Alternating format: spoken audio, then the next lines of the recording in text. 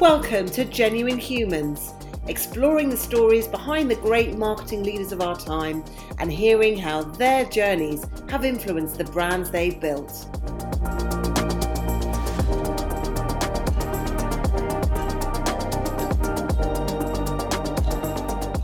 Brought to you by The Social Element, here are our hosts, Tamara Littleton, CEO and founder, and Wendy Christie, Chief People Officer.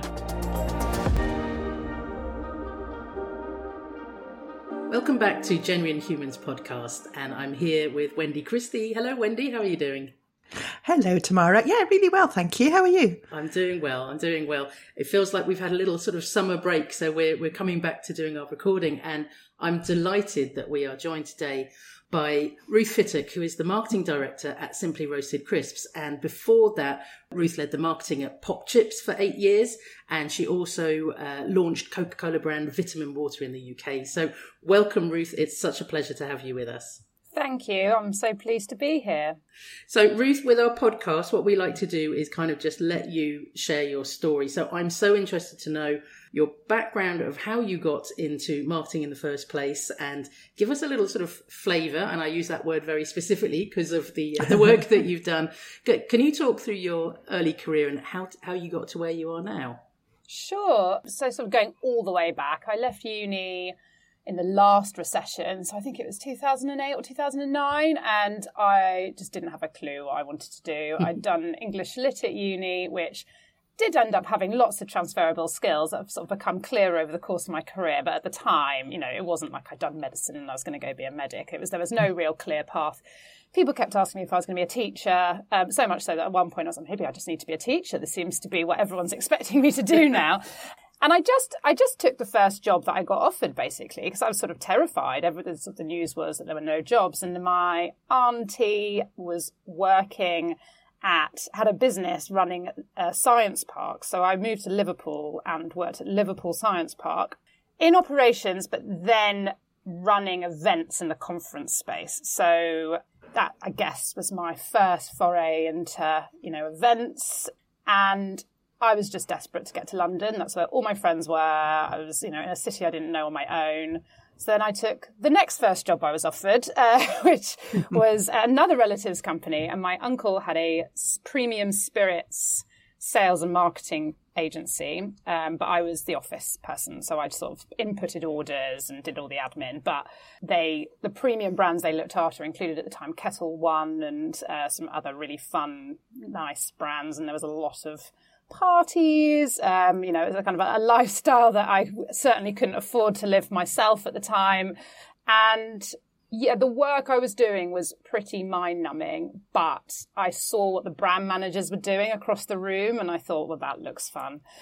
And then at the point at which the work became too mind-numbing, I thought I've really got to sort of make a change here. I still didn't really know what I wanted to do, but I kind of, sounds sort of quite vacuous, but I followed the fun, basically. I looked at people I knew and what they were doing, and had a friend who worked at an experiential marketing agency, and I had no idea what experiential marketing was, but it sort of was a bit of venty, which is what I'd had a bit of experience of, and a bit brandy, which I'd kind of seen and was a little envying across from my own office manager position. And I asked her, have you got any jobs going? And they did. So I met the account manager for a new product launch, got on really well with her, and they offered me the job, basically. So I came in as an account exec, and the brand was Vitamin Water, which at the time hadn't launched here yet, but was a big Coke, big Coke. They'd just bought it in a bidding war with Pepsi. I think they'd spent $5 billion on it, and they were looking kind of for world domination. So my boss, Kat, was 27, I was 25. We had a £1.3 million festival marketing budget. And in those 3 years, we ran all of the sampling and events for Vitamin Water. And that was just an absolutely incredible experience. I was agency side, but pretty much seconded to Coke. So I had a Coke laptop, a desk at Coke. And I just absolutely loved it.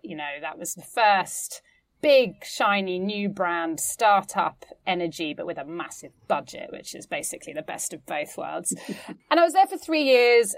My boss, Kat, she moved on and I took over the account. So I was still very young, very green, a bit out of my depth. And I didn't have anybody more senior than me in the agency even, really. So it was quite tough at times. I moved with the account a couple of times too, so I changed agencies. And after 3 years, the agency life had really sort of burnt me out. I was working crazy hours, it was all these events, which were really fun, but I was getting a bit older and a bit more tired. And, I wasn't earning very much money. So I sort of felt like I'd been kind of quite wrung out by that experience. And at that point, I got approached by Popchips. So it was all very serendipitous, hadn't sort of started looking properly for another job at that point. And they had, at the time at which Vitamin Water had sold in the US, Popchips was sort of coming up in ascendancy. So they'd poached a lot of the original marketing people. It was the same marketing strategy, as a lot of the same words, which I just knew, how they talked about marketing. And the founder had said when they launched in the UK, find the person that did the Vitamin Water marketing. Oh, wow. So I was like, that's me. So I think I had a sort of 10-minute interview with him, and my boss, the sort of UK general manager who would become my boss, was sort of really trying to reel the interview back in, because Keith, the founder, was saying, so we're going to fly you to New York to meet the team. And I was thinking, wow, I've really got this in the bag. And then my boss was like, no, hang on. Where do you see yourself in 5 years? let's rein this back in. But it did feel sort of pretty meant to be. It was the perfect job for me. And my initial job title I went in with was Field Marketing Manager, which still doesn't really mean much now. I've never really come across it again. I think it must be an American term. But again, it was sampling, it was events. But obviously, as the brand grew, it became so much more than that. So I was employee number 2, the marketing lead, essentially, and I really grew with the brand. So I was there for 8 years. So a big chunk of my career, really. And it just was a wonderful company to work for. Really nothing bad to say about the whole time I had there. And they were so supportive of me. During that time, I went off maternity leave and I came back and I didn't want to work full time. I live in Brighton. I didn't want to be commuting 5 days a week. And they created a role for me that I could do in 2.5 days, which is basically unheard of. So I headed up innovation, which was sort of a newly formed function of the business. And then the business got acquired, which is what we always wanted to happen. We knew we were building towards that. It got acquired by KP Snacks. And I was actually by that point pregnant with my second child. So I went on maternity leave knowing that I'd be coming back to no business, basically. And everybody took voluntary redundancy. Just the business as it was no more. And that was probably a really good thing, because I don't think I would have ever left, because I loved it so much. But it was time to go. I could do it with my eyes closed by that point. But so I really had to be pushed out of that by the business no longer existing. And so I was coming back from mat leave and I didn't know what I wanted to do, but I thought I'm going to give freelancing a go. I want something that fits around family. And I got some sort of really initial, really great freelancing projects that sort of fell into my lap quite easily. And then COVID hit and everything just stopped. Yeah. So I had this very nervy, my husband the same, sort of 6 months where suddenly it was like, what is happening? And I was just sort of posting on LinkedIn, really, not sort of quite uncomfortably, not really enjoying it. And I got approached by someone who said, I'm working on this new startup for a snack brand, really need someone to come in, on a consultancy basis just to help get it off the ground. And I was like, well, I can do this. It's better for you bagged salty snacks. This is my niche. And it was started off, it was just going to be a sort of freelance project. It was totally pre. All it was at the time was a name on a piece of paper and a packaging route that we had to write off and start again. And then 3 years later, here I am. So I think about a year ago, I came in-house. So at that point, I was still consulting. But I think it was a sort of, it was pre-revenue for most of the time I've been here. I never intended to stay, but I just wasn't ready to hand over the baby quite yet. It felt like the initial, what I'd set out to do, I hadn't done. And it's been a really, wild ride, as we say in startup land. And people who've worked in startups will know what I mean by that. A lot of high highs, a lot of low lows, but I'm just incredibly proud of the work that we've done. And I think for me to be able to take all of the experience that I gained at Popchips of being at kind of every stage of a brand's life from launch to acquisition, and then take that to something entirely new that's just a name on a piece of paper and be able to create that brand, that has been, the sort of challenge and opportunity of my career so far, I'd say. It's obviously your sweet spot by the sounds of it, and or your savoury spot. Or your savoury spot, yes. And also kind of probably a nice thing for LinkedIn, a kind of shout out that it's so important to sort of be out there and network as well, that you can get those opportunities. Oh, absolutely. I mean, I still, every time I think LinkedIn is time consuming and a bit draining, something that day will come through on it and I'll be like, oh no, it is unbelievable as a networking, and I enjoy it more now that I'm older and more confident. I think my days in Liverpool Science Park going to networking events where I was the only person sort of under 50, the only woman and the only person not in science in the room, it sort of put me off networking for a very long time, and then realised sort of through gradually doing it more on LinkedIn, and then now I'm very happy to go to events full of marketing people and brand people. It's very different, but yeah, it's a softer way of networking, I think, that is still very valuable. And how wonderful to have been recognised for your work. I want the person that did that. That is absolutely brilliant. I mean, it's one thing being able to impress at an interview, but that must have felt really amazing. Yeah, I think it's all the jobs that I've had, I've never had a sort of formal interview process for, actually. I've been through that process and it hasn't worked out, and I've been sort of a little bit crushed at the time, but actually it has led me to believe that the right thing often just comes about because it's exactly the right fit.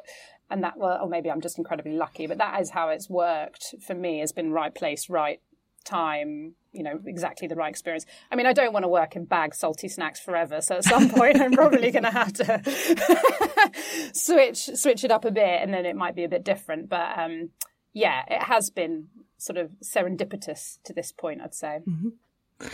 And if you don't mind, I'd like to go back even further than you've already talked about, and go back to when you were little and explore what you were like as a child and how you think that might have impacted where you are so far in your adulthood. Yeah, it's a really interesting thing to think about because I don't spend much time thinking about my childhood. I had a really supportive extended family, so a big family, and we spent our summers all together at my grandma's house on the Essex coast. So we'd be there for the full 6 weeks.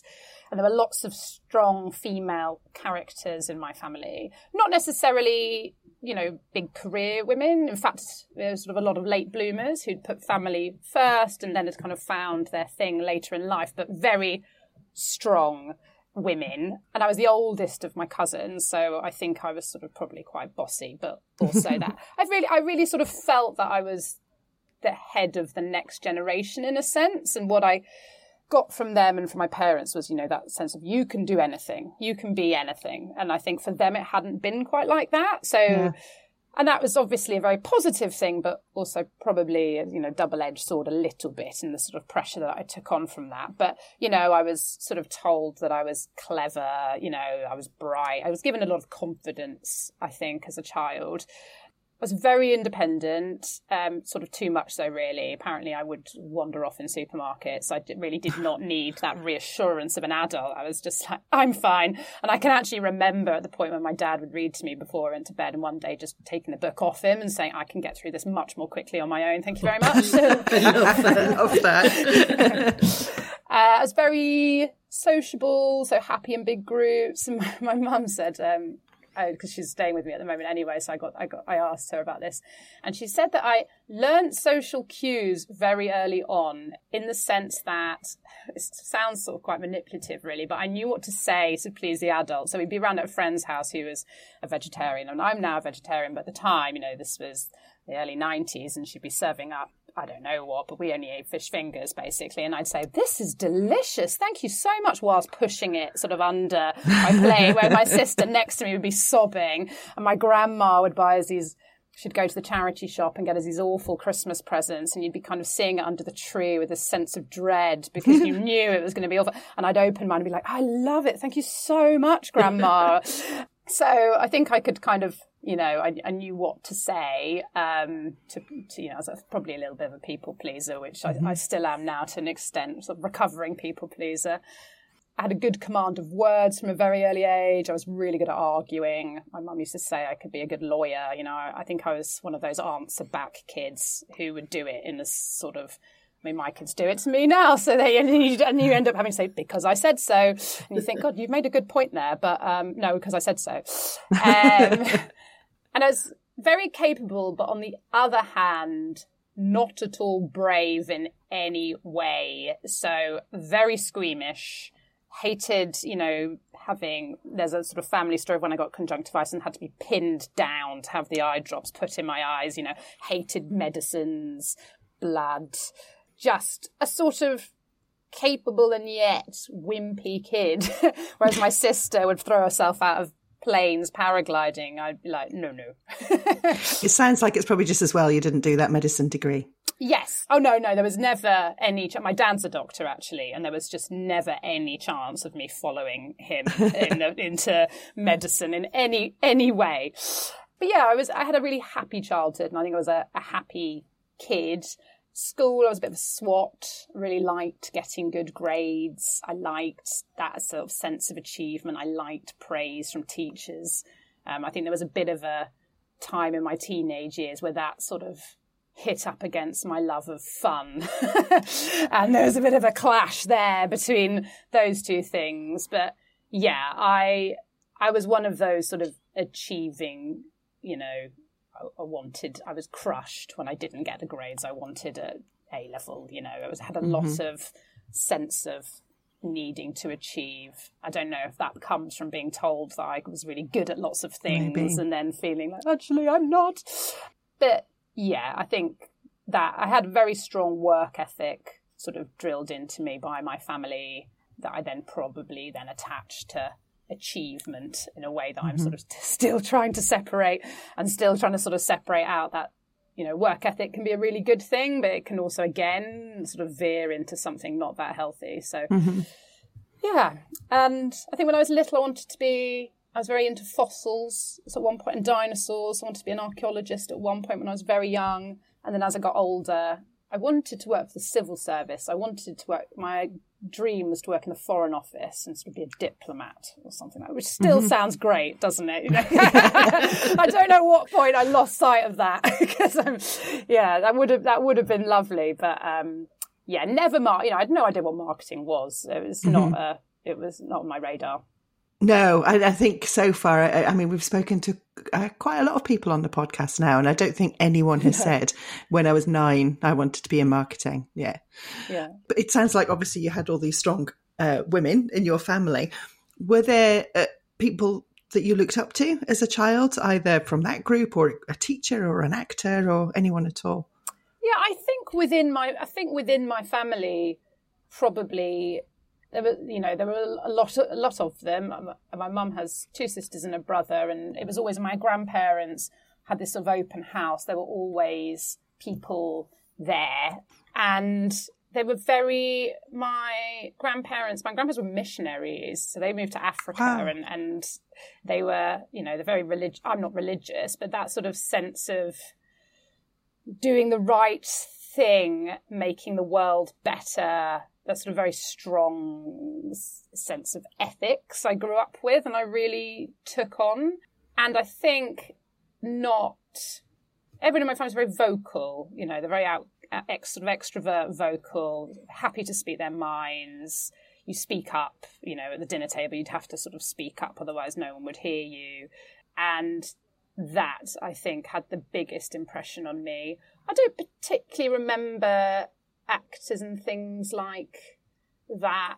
I think I grew up in East London, and we were part of a very tight community. So I think there were just a lot of adults that were either relatives or, felt like relatives because we spent all our time at their houses. And yeah, a sort of big sense of doing the right thing, a sort of social justice is probably too much, but, giving and leaving things better. And I think that I really sort of still have within me, which I learned from that upbringing. That's wonderful.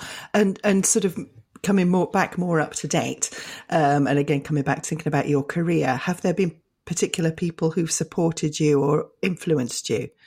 Yeah, so specifically of my relatives, my Auntie Sarah, it was the first person I worked for at Liverpool Science Park, and she is so incredibly driven. So she was a stay-at-home mom, and then she went back to uni and got a PhD, and then went into a business as an assistant. And I think within a year had basically taken over and was then the business partner of the guy whose assistant that she'd been a year ago. Amazing. And was this incredibly strong, driven, entrepreneurial, and she'd come at it quite late in life relatively. So when I worked for her standards, I used to write press releases and they'd come back covered in red pen, and I'd go back and do it again. And I remember the last one I ever did just said no amends, and I was like, I've done it. That feeling. I've done it. I'm ready for the world. And then on the flip side, very, very different character, but my boss at Vitamin Water, Kat, who is only a couple of years older than me, she was an incredibly free spirit, this sort of very creative person who I think until that point I'd spent a lot of time and energy trying to fit in. When you're a bit younger, like it's fitting in that is the most important thing.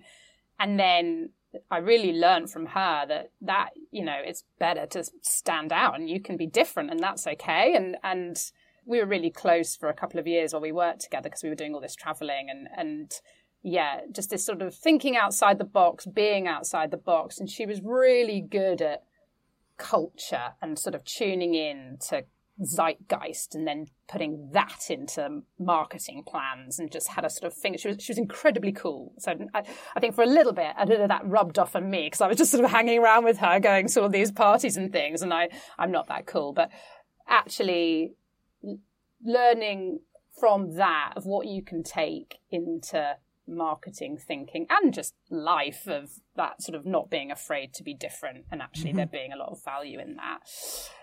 And then my boss at Popchips, so I worked with him from the very first day. It's called Will, and he it's funny because I feel weird saying nice things about him because our relationship is sort of based around sarcasm and insulting each other.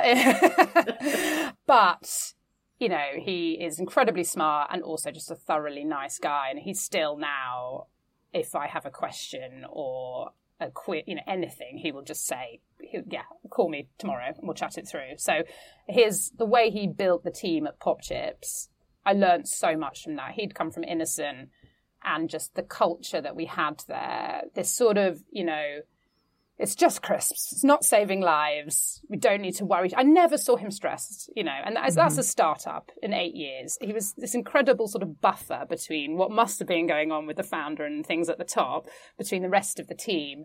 And just that, that whole kind of nice guys finish last thing, just thoroughly debunking that. And actually that business is built on relationships. And if you be the sort of person that people want to work with, and you're going to get much further.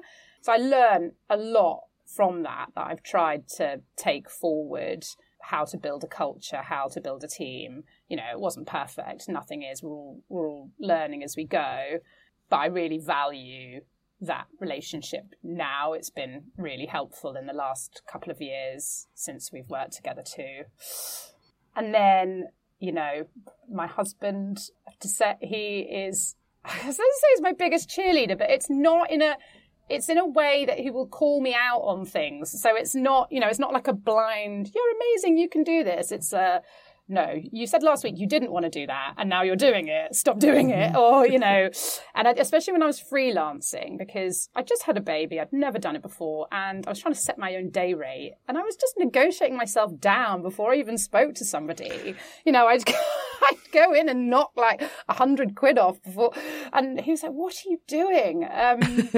I think and I trust his opinion because I know he's always honest with me. So he'll sort of support me and build me up, but not blindly. He'll also call me out if I need to be called out. But I think sometimes, especially as a woman, we struggle talking about money. And he's been incredibly helpful, giving me a bit of that male energy.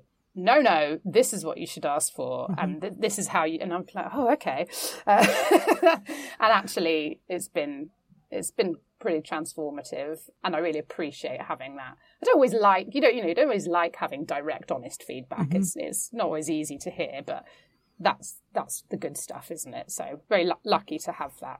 And on that, I think I've got a network now of people that I've met mostly on LinkedIn or through sort of industry events and things. And I'd never had, in all these businesses, all these roles I mentioned, I talk about bosses, but generally they were the general manager. They weren't there was never a marketing person above me, even when I was really young. And I never, I didn't do marketing at uni. I never had that formal sort of blue chip training.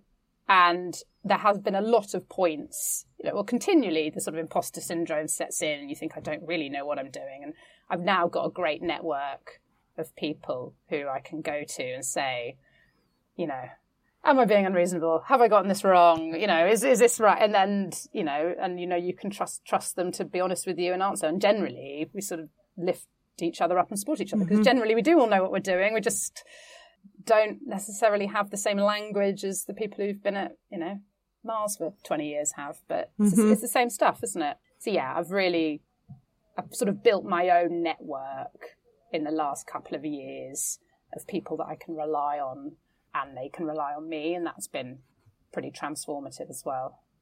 And is there any advice that you'd give to someone who's just embarking on their career, whether it's in marketing or anything?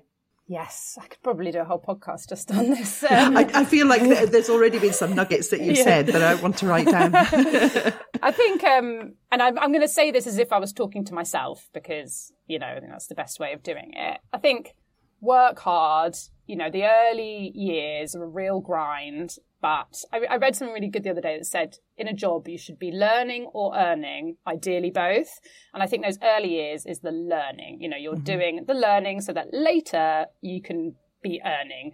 So it's putting in the hard yards. But having said that, I think you need to protect yourself. So agency life especially, I burnt out with it. I think I sort of over-serviced, as it were, what I was doing, had no boundaries. And I do regret that. I don't want to say I regret it because maybe it got me to where I am now, but I think I probably still could have reined it in 10% and probably still, reached where I am now. So I think, yes, work hard, but not, to a fault. I think be wary of a culture that describes itself as a family. So, yes. Work is work and you need to set your boundaries. It's great to have friends at work, but you're building a career, you're also building a life. So make sure what you have outside of work is equally, something that you want to spend your time in. And it's a bit dangerous when your career is your life, I think. And I'm speaking for myself there, I think, especially in my 20s when I was doing all these events at the weekends and things, and all my friends were the people I worked with. It's, jobs, things change, things move on, and it can be very devastating at that point if you've sort of invested your entire sense of self is tied up with your job. I think let go of the concept of a ladder. So I think in my early stage of my career, that next move always felt so critical. It was like, if I get this wrong, if this brand fails, if something, then that's it. I'm going to be, it's all over. And that's just not the case. I think going off on maternity leave and coming back really helped with that. It was like, you can take a break and actually it's fine. I think sometimes a lateral move makes sense. Sometimes getting off completely. Different times in your life, sometimes you won't have the flexibility to do that because, you need the money. Sometimes you might have a bit more flexibility and actually you want your time back. It's not kind of one wrong move and everything collapses. Yeah. And I think the final thing, which I'm actually only really learning for myself now, but I wish I'd learned earlier, is learning the difference between gut instinct and fear and making decisions accordingly. And I've only just sort of learned that, but it's completely transformative. So, your brain hates change, and making big life decisions, big career decisions, it is normally the fear that sort of shouts the loudest that can keep you trapped somewhere. Whereas if you can learn the difference and find that gut instinct voice and follow that instead, you're going to make better decisions that you can trust in. And it's hard to sort of override that sort of sense of feeling the fear and doing it anyway, or recognising what it is and overriding it. Especially as, I just told you as a child, I was a thoroughly unbrave person. But yeah, I think if you can crack that sooner, then whatever you decide to do is going to be right for you, because, you know, you're going to be moving forward with your own best intentions rather than sticking something out just because you're scared of the next thing. And it's interesting that you say about the bravery, because you've worked with so many startups, and for other people, you know, that is an incredibly brave thing, because you don't have the sort of the comfort of a well-established team and sort of coming in. And so what is it about startups, and what are the lessons that you've learned from working with them?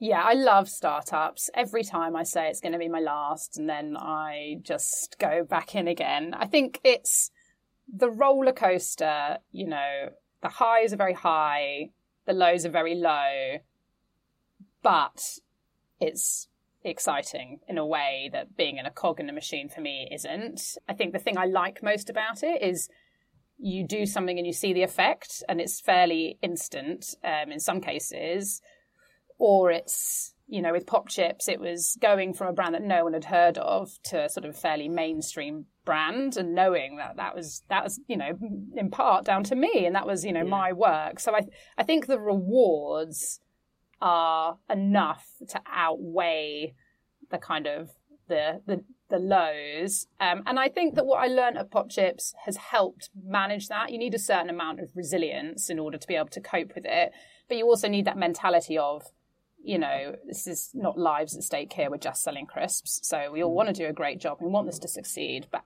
actually, you know, it's not the end of the world. And I think lessons learned, I'd say you need a founder that you can get behind, that you trust in their vision. You need to really see the brand's reason for being. I think for me, it's always been down to, it's obvious, but a great product. So it's there's got to be a genuine gap in the market. There's got to be a genuine category challenge going on. Like that's, I think actually, rather than startup, that's the bit I like the most. It tends to be startups because it's something new, but it's that challenging of categories, making stuff a bit better. You need to, if you want to work in startups, sort of, there's a lot of things to interrogate before you decide, and being comfortable, like you say, being comfortable with risk, because most fail.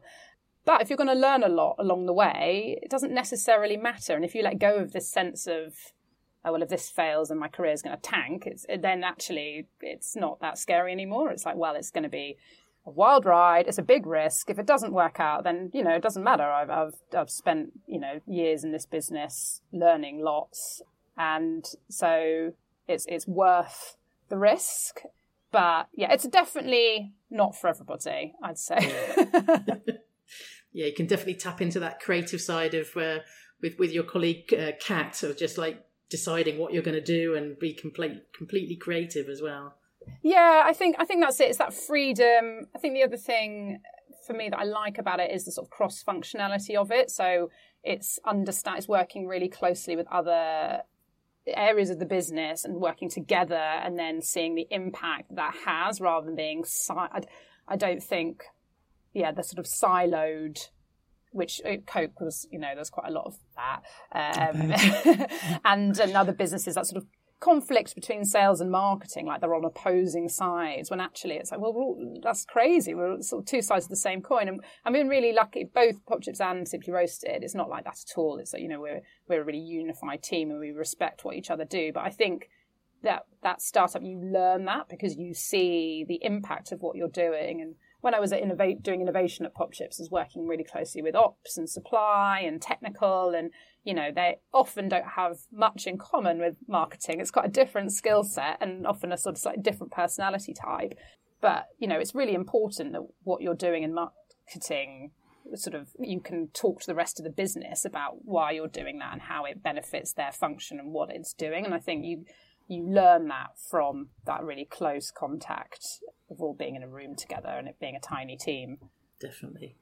And so, Simply Roasted, tell us more about what's exciting you about the journey now. Yeah, I think for me the best bit was taking the sort of it from a name on a piece of paper to a fully formed brand. That was, I just loved it, and it's meant that I'm, you know, any time now anyone says, "Oh, I love the packaging," I'm like, thanks, that's mine. You know, we worked at an incredible agency, And it's been a really iterative process as well. So, we'd get to a certain point and then I'd suddenly be like, this isn't quite right. Let's go back and look at the personality again and the tone of voice again. And where we got to with it, I'm just so proud of. And it's been, it took a long time. I think that you don't get it perfect just before you launch. You launch with something and then you learn and you iterate. So it's really been a gradual process. But being able to start something from scratch and then starting the business from scratch, so setting the vision and the values and the culture, I think just being given that blank slate has been, and being able to take the sort of, mostly what I learned from Popchips, to be honest, and bring it to a new, and like sort of put it into practice somewhere else and sort of test and learn and think, well, actually these things need to change. But yeah, I think that brand creation, this sort of initial brand strategy and positioning, it's like a puzzle to crack, and I really love that. And all the marketing stuff we've done has been great, but actually really, for me, that's the bit I love the most, is where should we put this? Where should it go on shelf? Who's our competitor? Who's our main competitor? And that, it has changed since we launched. We've kind of evolved. And sometimes, you let the market decide, but that whole process, yeah, I've just loved that. Fantastic. And something that's been weaving through is the conversations about culture and leadership. And so what's your approach to leadership and how do you get the best out of your team? I think I try and lead by example. So I've sort of talked a few times about, there's being more to life than selling crisps, and we're not saving lives here. So that work-life balance for me is really important. I've got 2 kids. I live by the beach in Brighton, and I'm very boundaried in protecting that. And I hope that by doing that, that kind of filters down through the team. I think you can't say as a business we're all about work-life balance when the boss is then working till midnight every night and sending emails on a weekend. So I think that's the first thing, is protecting people's personal times and personal lives. So when they come to work, they're at work and they're focused and they've got the energy, but understanding that that's, that is just work. I think I try to lead by my values. In the times in my career where I've not been within my values, it's been a horrible, horrible time. I think that's one of the things I've learned. So, honesty is a big one for me. I try and be honest in all forms at all times. Positivity, very, that again is one of my core values, but I just think it's the best way of being. So I try and lead with positivity. But I think the main thing in startup land is creating a culture where people are okay with failure. So, we say in startups, you've got to move fast and break things. And that's just not possible if people are worried about their jobs or worried about getting in trouble. Startup life is risky. The things that we do are risky, and that's great, and it should be encouraged. I've never in my whole career ever had to tell someone off. The idea of yelling at someone is inconceivable, but I've never even had to tell someone off because we don't have a blame culture. There's never been a blame culture. So it's okay to own up to your mistakes because that you're not going to get yelled at, and that then creates an environment where people are happy to try things. And you test and you learn, and there's nothing wrong with things going wrong as long as you're sort of looking at why it went wrong. So I think empathy. I care a lot about people. I'm a bit of a recovering people pleaser, but yeah, I've always sort of cared about the people that work for me and want to do right by them. And you think that's a given, but unfortunately I don't think it is. I almost didn't say it because I was like, obviously people care about the people that work for them, but I don't know if that's always true.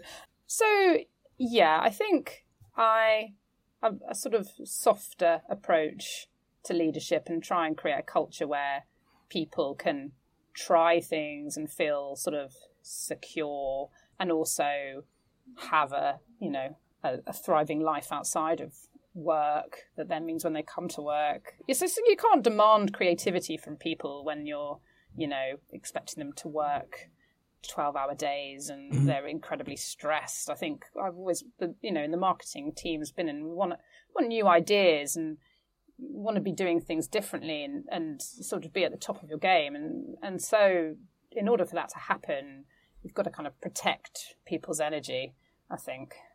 It's such an important thing, I think. And also, you mentioned about perception and being that role model in terms of like protecting your time, it can happen so easily that the culture can change to, oh, well, everyone is expected to work late, work weekends. I think it's fair to say that sometimes people have different rhythms, and sometimes I actually do work on a Sunday because I'm sort of lining things up for the week, but you can always use schedule send so that the emails come in on the Monday morning, because you don't want to set that tone that everyone is expected to work all hours, and it's such a simple thing, but it really matters to sort of be a role model and set that perception. I've worked one of my businesses, which was American. The attitude there is basically the exact opposite, and that someone would send out emails on a Saturday to the whole company, and then everyone would reply as quickly as possible. It was sort of a race to respond, and they would be really like, nothing important. It would be like, oh, we've got a new starter in the business, or, oh, we got a new listing, and everyone would be like, great. And it was like, wow, this is purposeful to sort of check that you're, and in the UK, it was like, we're not going to engage with that. No. So tell me, what motivates you both inside and out of work then? I think sort of wanting to leave things better. I mean, outside of work, capable of seeing something that I know could be done better and then leaving it alone. It's to a fault, I recently joined the PTA at school. I don't want to do it, but I see it being done, and I'm like, this could be so much better. Yeah. I'm very productive. I think that's another reason I like startups. I'm a highly productive person. I like to do things and then see the impact. So getting things done, making things better. I think for me in marketing, marketing can be a bit of a dark art. So you're basically trying to persuade people to do things, and you can use that for good or for bad. So I've always tried to work for brands. For me, like the health, I've always worked in healthier brands. So for me, health is something that I'm really passionate about. If you can switch from one thing to something a bit better, then great. I think increasingly sustainability, I'd love my next project to have a sustainability focus because, well, for obvious reasons. But I think for me, being able to look my kids in the eye when they're older and say, I did what I could, that would be something I'd find very motivating.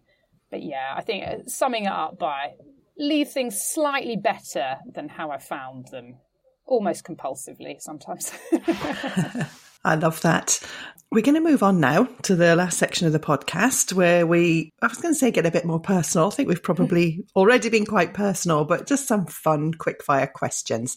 So let's start with, what's your idea of a perfect weekend?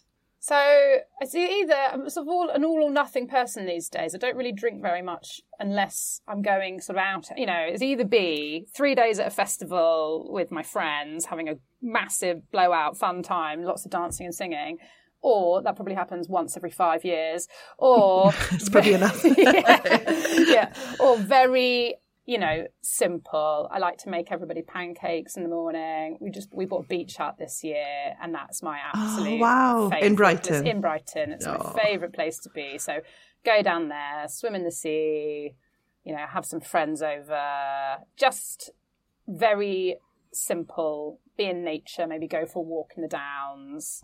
I like a quieter life these days. Maybe it was all those festivals when I was at Vitamin Water. But yeah, nature, sunshine, swimming in the sea. I think those are my favourite things to do. Perfect. And on a completely different note, how would you fare in a zombie apocalypse? Oh, terribly. Yeah, I think the only thing we've got to compare it to is COVID lockdowns. There's probably the closest. And the second COVID lockdown, I pretty much lost my mind. I think I need human contact. I'm a very sociable person, and actually not being around friends in person, I just found so difficult. So I think, zombie apocalypse, unless we're kind of all living on a big commune in Cornwall, which I would, I'd love that. That'd be great. But yeah, I get, having said that, I think the last few years, probably for all of us, you realise you're stronger than you think. You're more resilient than you think. We can adapt to these things. So maybe I'd be okay, but I'm not a natural survivor, I don't think. Do you have a secret talent that not many people know about?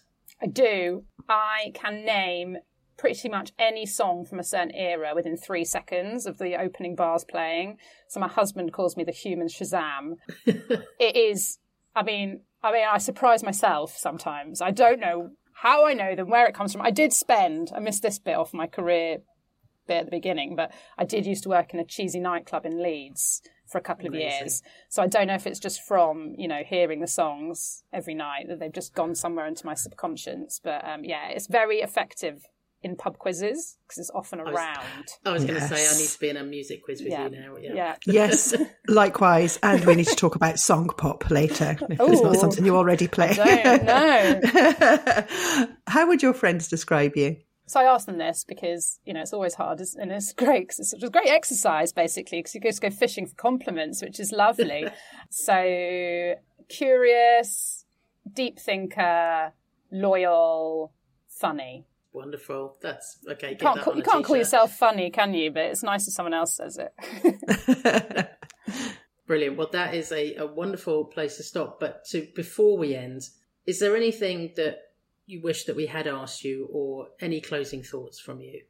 I think going back to that, if there's people listening who are at the start of their career, especially if they're going through a sort of process at the moment of trying to get a job, I know it's a really difficult, tough, grueling process. And I think just saying it's as much, and I think there's that desperation sinks in where you just sort of want to take anything, which has been like what I did at the beginning of my career, which worked out fine in the end. But I think just to say, remember, it's a two-way process. You're looking for something that's right for you as much as that.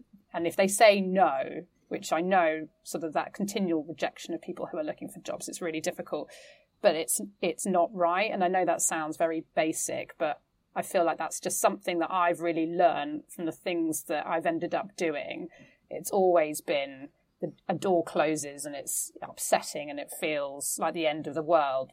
But later, something opens and you realise that that would never have happened if that other thing that hadn't been right had worked out. So, yeah, I think sort of trust that if you're making decisions based on your gut instincts, I think things will pan out in the end, even when it's difficult at the time to see that.